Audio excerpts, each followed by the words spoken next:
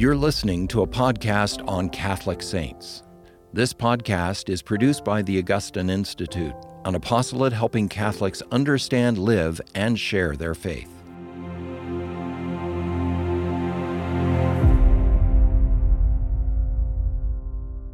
Hi, welcome to Catholic Saints. My name is Mary McGeehan, and today I'm joined with Dr. Ben Akers. I work here at the Augustine Institute. Dr. Akers here is the Chief Content Officer at the Augustine Institute. Thank you for joining. Today we're going to dive into the life of St. Polycarp. Ben, tell us, what do we need to know about St. Polycarp? There is wonderful things to know about St. Polycarp. He, first and foremost, it's not a name that you hear often. No. Not a lot of little boys running around St. Polycarp. But he's one of the great heroes of the early church. He is I'll give you his dates. We celebrate his feast day February 23rd. So if you want to mark your calendars, February 23rd is his feast day. It's actually the day that he dies. Wow. And we have words of Saint Polycarp. We have the account of his martyrdom.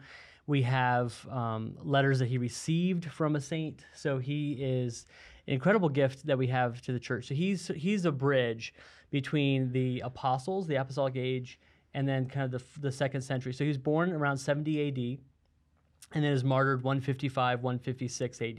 Okay, so could you call him an apostolic father? Would that be a proper title? Yeah, that's great. And by apostolic father, yeah, exactly. These are the men that knew the apostles. So he knew an apostle. Do you remember which one from your St. John. classes? Yes, Great, good. John Yeah, Apostle. so Mary is a proud we're very proud of her as a graduate of the Augustine Institute. And yes, that's right. He knew John the Apostle, the beloved disciple who laid his head on the heart of Christ. I just think that's mind-blowing, though, to be 2 degrees away from Jesus. To be discipled by the man who's reclined his head on Jesus' chest. That's incredible. I know, exactly. So he would have known, you could think of the stories that he knew about Christ that we don't have recounted in the Gospels for us. Yeah. Right? Because John says, I can't write it all down because it would fill all the books of the world. And so he knew stories about Jesus that we don't know. Okay, but fun question. If you were Polycarp, what would you ask St. John? If I was St. Polycarp, what would I ask John? Yep, about Jesus, about the early Christian fathers, the apostles. Yeah, that's a good question. Yeah, I would probably say, tell me a story about Jesus. That you haven't told me before. Yeah. And because that's what I actually like to do when I meet, like, for example, the missionaries of charity. The missionaries of charity, most of them living now would have met Mother Teresa. And tell me a story about Mother Teresa. Oh, I remember. And they immediately, tell me a story about Mother Angelica if you meet one of the the EWTN brothers. And so these people that are in our living memory, holy men and women. Yeah. And to get stories that you don't always get to see written down or hear told. No, I agree. I appreciate these first, second century saints just for the humanity too, that they remind us of Jesus and in the apostles as well. Yeah, he actually. So I mean, it was amazing to think that he knew the apostles. At least the Apostle John, he was taught by the apostle, not just like, hey, that's John over there, but he actually was taught by John, mentored by John. So he was a disciple of John, and he's friends with Saint Ignatius of Antioch. We have a formed Catholic saints on him as well. And he was appointed by John, an apostle, to be a bishop of the Church of Smyrna. Okay. So he was very in with John in particular. That inner crowd. Interesting. And where is Smyrna? It's in Asia Minor. Okay. So kind of where Turkey, if you're thinking of a modern map now, Turkey. Yeah. Thank you. So when I think of St. Polycarp, I think of his martyrdom is what comes to mind first. But before his martyrdom, was there anything he was known for? What were the obstacles of his time when he was bishop? Yes, so he had a couple obstacles that he faced. Just living as a Christian in the world is difficult today as it was in the 2nd century. And a couple of things that come to mind is the Gnostic heresies. So Gnostic heresies, we have a trend of those in the early church. Sometimes we even have them with us today. This kind of this secret knowledge. We have something that's not accounted for in the Gospels or in tradition. We come to us to find out. So in particular, Marcion and Valentine are the kind of the Gnostics that he is facing. And the way that he combated them was, no, I actually heard from John, who heard from Jesus. This is the teaching. And so he would just go over and over again. Wow. And we have an account from Irenaeus, so he disciples St. Irenaeus, another great early church father. And Polycarp disciple. Sorry, thank you. Yes, okay. Polycarp. So John, Polycarp, Irenaeus. Okay, that's a cool discipleship chain. Isn't that neat? Yeah, and then Polycarp and Ignatius are friends. They're both discipled by John. Okay. Yeah. And both are martyred? Ignatius was also? Ignatius is martyred. Yeah. Ignatius actually has these incredible 7 letters that he writes to the churches as he's going to Rome to be martyred. He's martyred in Rome. And one of his 7 letters is a letter to Polycarp as a friend. Oh, wow. It's like saying, keep the faith. Yeah, keep encouragement. Strong. Yeah, encouragement. Bishop to bishop. Bishop to bishop, yeah. Would you say if you were a bishop in these early first centuries after Jesus' death, it was basically a sentence to death? If you held any hierarchy in the church? I think that early, yeah. So for every martyr. Christian, not only is the bishop and the Pope, but even the Christians, when Jesus says, "If you will be my disciple, you must take up your cross daily," and Luke says daily, and follow me. The cross is the instrument of execution. The cross is the instrument by which people die.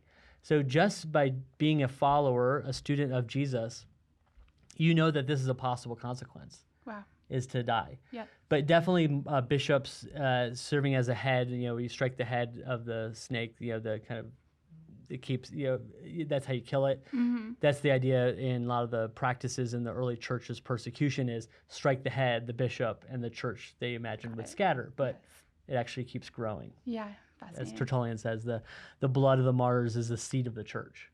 Amen. Yeah. So another thing, if I was to say another thing that what he's known for Please. before his martyrdom, Polycarp is actually represents the other bishops that are in Asia Minor, and he's sent to Rome to the Pope.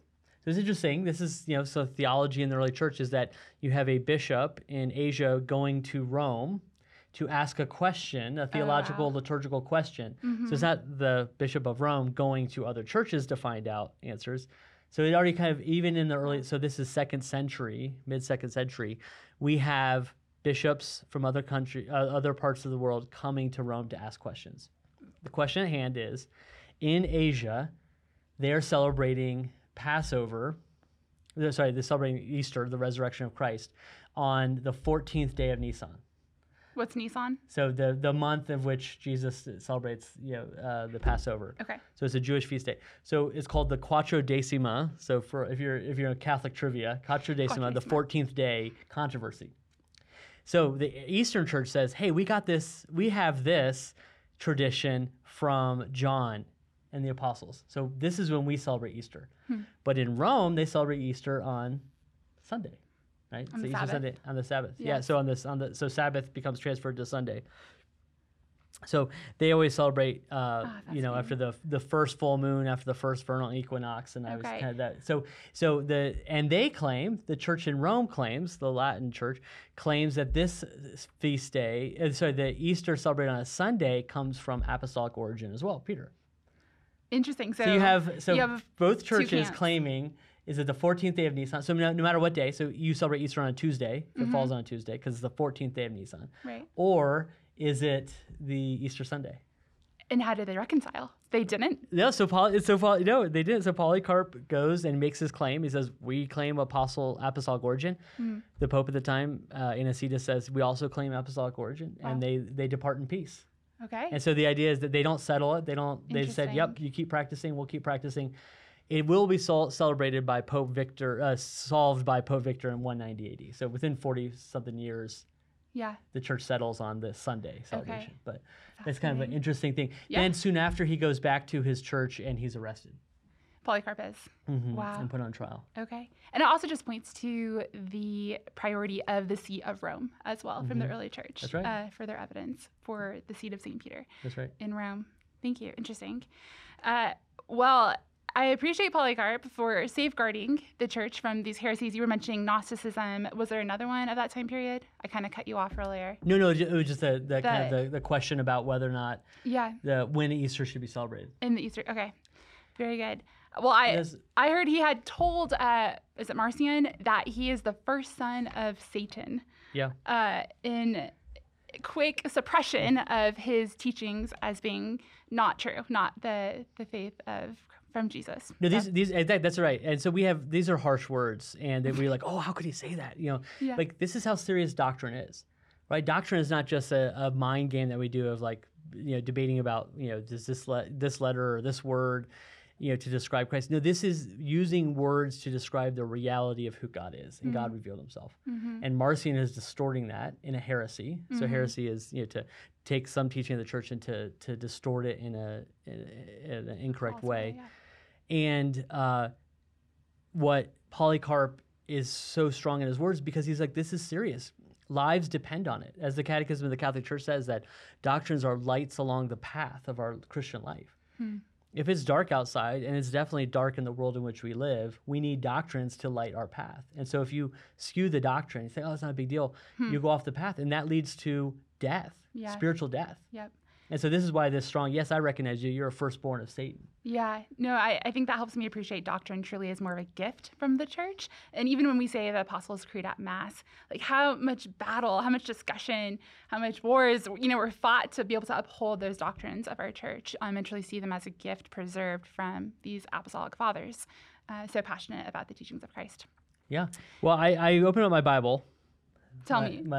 Because I think it's interesting because many biblical scholars, scripture scholars, will think that Polycarp's referred to or addressed by Christ and John the Apostle in the book of Revelation. So we know that Polycarp is a disciple of John, right? That John handpicks Polycarp to be the bishop of Smyrna. And in the book of Revelation, written by John, in the letter to the churches, there's 7 churches that Christ addresses, and in the book of Revelation, in chapter 2, starting in verse 8, there's a message to the church of Smyrna. Wow. Yeah. So this is probably Polycarp's message that he's receiving from John. Wow. And it begins, to the angel of the church in Smyrna, right? So angel just is the word for messenger. So the messenger is the bishop. The words of the first and the last who died and came to life. And he goes through some recognition and then a challenge. I know your tribulation, your poverty, you are rich. The slander of those who say that they are Jews and are not, but are the synagogue of Satan. So it sounds like a Marcion, the firstborn of Satan. It also sounds like when we get to the martyrdom of Polycarp, he's not only killed by the Gentiles, so the non-Christians, but he's also the Jews contribute to. We're in the crowd, yeah. So it seems to be an echo here. Do not fear what you're about to suffer. Behold, the devil is about to throw some of you into prison, that you may be tested. For 10 days you will have tribulation. Be faithful unto death, and I will give you the crown of life. He who has an ear, let him hear. The Spirit says to the churches, the one who conquers will not hurt by the second death. Wow. So this challenge of, hey, in the church of Smyrna, you're going to have a persecution, but persevere, be faithful, and you'll receive the crown of life. Wow. Very prophetic. We see that in the life of Polycarp. Yes. Wow. I had no clue that was referenced in Revelation. So. Isn't that interesting? Yeah. Yes, so lots of fun things in the Bible. The another thing that we see before we get to his martyrdom is we have a letter from Ignatius of Antioch, we talked about him, to Polycarp. And it's a beautiful letter of friendship where he's encouraging him to, hey, can you check in on my church of Antioch? I trust you, you're a man of God. We both know John. We both know the Lord deeply. Persist in unity. We also have a letter of Polycarp to the church in... Philippians? Yeah, that's right, the Philippians. I read it yesterday. Oh, you did? Yeah, isn't it great? I read these last night too when I was the letter. And what was your impression of the letter? My favorite part was when he mentioned St. Paul. Actually, it just seemed very practical and trying to encourage the lay Christian to live their life virtuously, moment by moment. And I just remember a sense of humility at the beginning where he said, I have no authority to be writing to you, unlike St. Paul, or I have no clout, but because you ask me, I will write a letter to you. Just that level of humility that he started off his letter with stuck out to me. Yeah, exactly. What struck me at the very beginning of the letter when he says that humility, greetings, it sounds like a Pauline epistle. He's writing to a church that Paul would have written, that wrote a letter to. When you're welcomed these copies of the true love, you took the opportunity of setting them forward on the road. It made me happy in Jesus Christ. You did so. And I was like, copies of the true love. He's referring to Ignatius and his companions who were on their way to martyrdom. Oh, wow. So Polycarp in humility saying, it moved me to see how you welcomed those martyrs on the way to their death. But I love that phrase, copies of true love. That they were imitators. We're all the image and likeness of God, Jesus but Christ. In a particular way, they're the image in Christ, and they're going to image him in their death. Yeah, no, that is beautiful. whether we're called to martyrdom or not, that gift of self is something in carrying our cross is that copy of love we all are called and invited into. That's right. That's beautiful. So when you read the letter, it's very short. I encourage you you can find these letters. We both have the same copy of Penguin Classic, Early Christian Writings, which is a compilation of these early church writers. But newadvent.org has all these fathers of the church free. You can look at. It's a great website that I encourage you to, if you want to read these. And one more quick question before we dive into the martyrdom. I just find the letters as the form of preservation about the life of these saints very fascinating. Why were letters the main mode of communication, the main mode of preserving the doctrine, the teachings? Yeah, could you shed some insight on why were the letters? So how were they safeguarded as well in this time period? Well, they didn't have cell phones. So no, right. It's the way that they communicated. And, like this is a special message, just like, the inspired epistles of St. Paul, the letters of St. Paul. You're writing to the church and they recognize this is gold. This is good. I want to keep this and preserve it. And they did their best to preserve it. We do know that we all do know that Polycarp wrote other letters. Some of the early church fathers wrote other letters, but they were destroyed. So in persecution, that would be part of the goal, would be to destroy some of these letters. But they were so revered in their own lifetime as holy men and women that they copied them as quickly as they could. And that's actually the reason why Polycarp writes to the Philippians is they've requested something from him. Okay. They requested the letters of Ignatius that he had copies of. Said, can you send us copies of these? And can you just give us a word of encouragement? And so that's why he goes to that teaching of, tradition's important. I heard it from John. John heard it from Jesus. I'm handing it on to you. Be faithful to this. Jesus is both God and man. And so he's going to be very firm on that as well. You need to pray for your friends, but you also need to pray for your enemies. You will die, you will be judged, but you will get your bodies back because the resurrection's real. Wow. So you see how it sounds like the Apostles' Creed. Yes. It's just very clear. Like these are foundations of the faith that you need to hold to. Wow. Beautiful. Thank you. Yeah. What is significant about Polycarp's martyrdom? So the one of the biggest significances, the most significant thing about his death is that she's the first martyr's account that we have outside of St. Stephen's account in Acts of the Apostles. Okay. So very ancient. Yeah, so this is amazing. We think of the early church martyrs, but they actually have a written account of someone who was there and describes a voice coming from the heavens. We have what Polycarp was asked on trial and what he says in response to that. We have his last prayer before he passes away. We have an eyewitness to kind of what happens when he's actually killed and what happens to his body and his bones. And so we actually have so many details about his death. Yeah. What's fascinating is that St. Stephen in Acts of the Apostles, he's the first account that we have of a martyr. He's the first martyr out after Christ's death and resurrection. And his is known for being patterned on Christ. He looks up to heaven. He forgives them if they don't know what they do. Father, forgive them. He sounds like Christ. It looks like Christ. Polycarp's martyrdom, if you notice that, it looks a lot like Christ. It's very, very much patterned on Christ's martyrdom, Christ's death.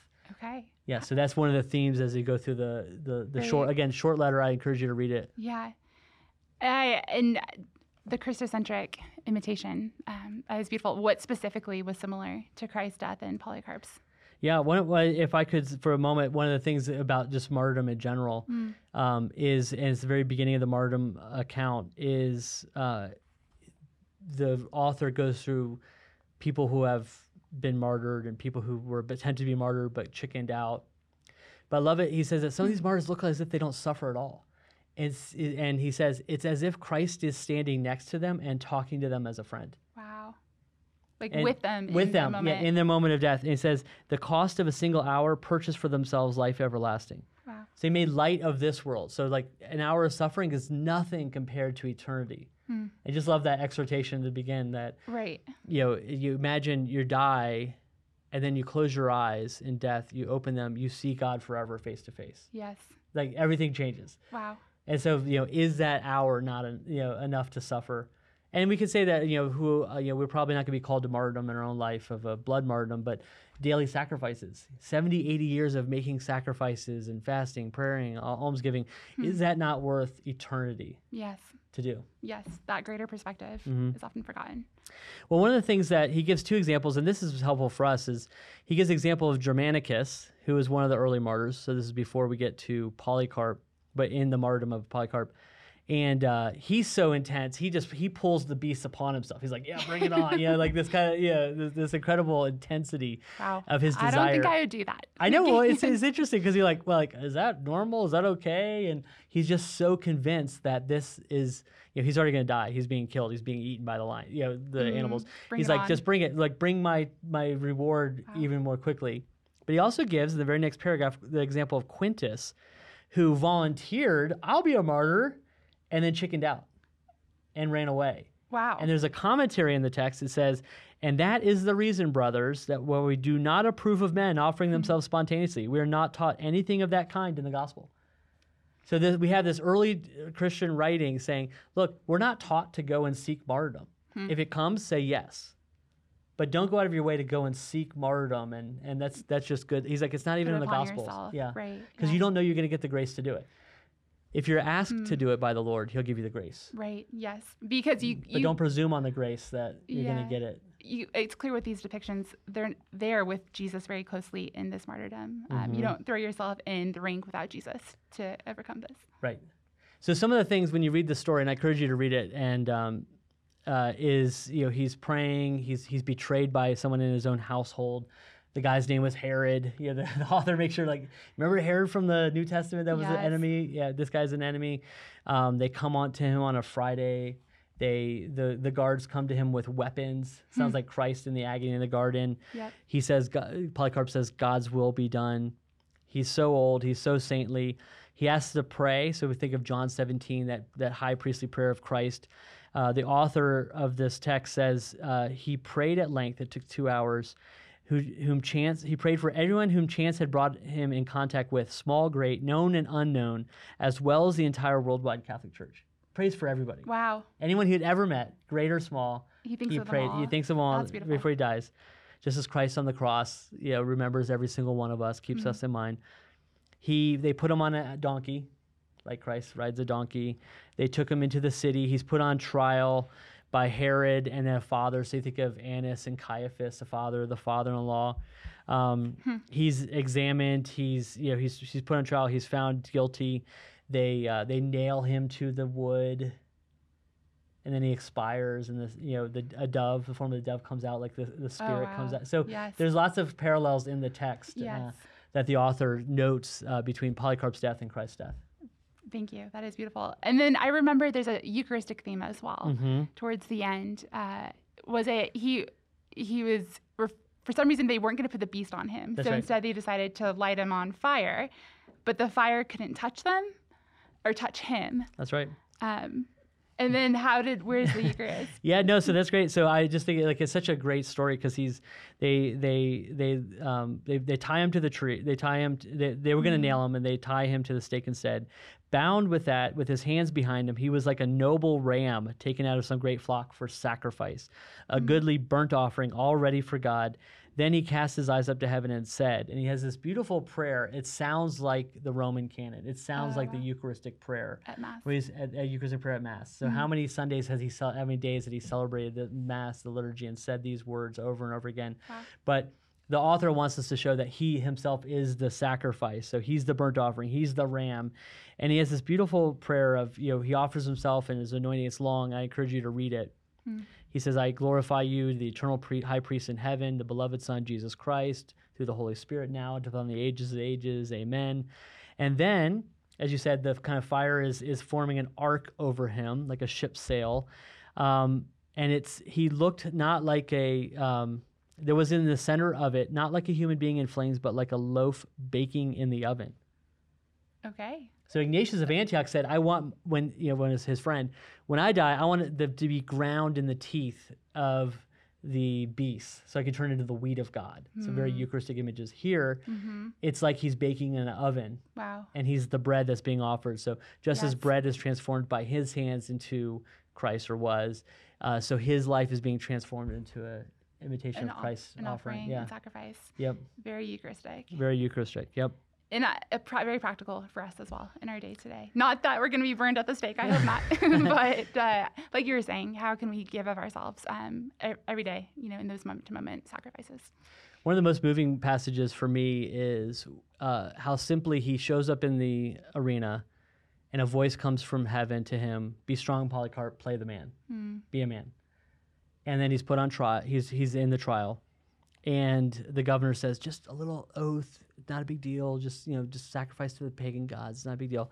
And one of my favorite lines of all of like early Christian writing, Polycarp's reply was, 8 and 6 years, so 86 years, have I served him, and he has done me no wrong. How then can I blaspheme my king and my savior? Wow. 86 years, he's Of only been faithfulness. done good, faithfulness to me. How can I at this moment be unfaithful to him? That is beautiful. And so an 86-year-old man, when he's trying to untie, he's trying to put his slippers on, even his sandals, he's too weak to do that. So think of an 86-year-old man. That's old, even by today's standards. Mm-hmm. And he gives this beautiful witness of strength and vitality and courage in his martyrdom.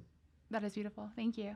Yeah. My last favorite detail about his martyrdom is at the very beginning, actually, where his captors come to him and he gives them food and drink. And he is hospitable to the men who are about to bring to his death. So that was really striking to me as we just look at the lives of the apostolic fathers. We are in that apostolic time today of what can we learn from these men and women that we can apply to our lives today as well.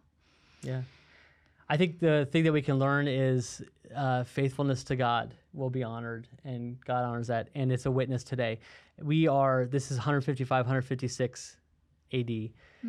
We in the years 2020s, that were the decade we're in now, we're still remembering this story. And one of the last lines of the letter is like, share this letter. Share the story of Polycarp. Share the story of the martyrs, so you can learn from the people that lived and followed in the footsteps of Christ.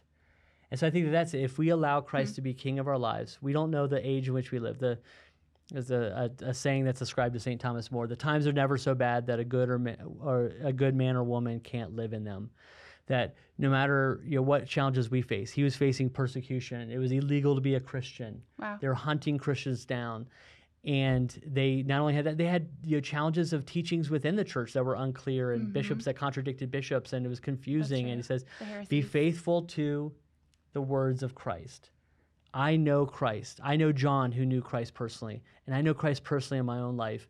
If you're faithful to him, he'll be faithful to you. He'll be your sure guide in life. And so that's, I think, one of the lessons we can learn from the martyrs. Be faithful to the words of Christ. Thank you. Anything else you'd like to share about St. Polycarp? No, I read it. So Polycarp's name, I know it's not a name that we often hear. We don't name our kids this. It means much fruit. Ah. So it's a very Christian name, because Christ says, you are my disciple if you bear much fruit. And so you're my disciple if you're Polycarp. I love it. Yeah. Very, very beautiful. And the fruit he did bear as a martyr for the church. Yes. We're so grateful. Well, St. Polycarp, we ask for your intercession. St. Polycarp, pray for us. Pray for us. Thanks for watching. You can watch these interviews in video format by visiting formed.org. Formed is an online Catholic streaming service created by the Augustine Institute and Ignatius Press, with award-winning studies and parish programs, inspiring audio content, movies, ebooks, and family-friendly kids programming. To support the mission of the Augustine Institute, please visit missioncircle.org.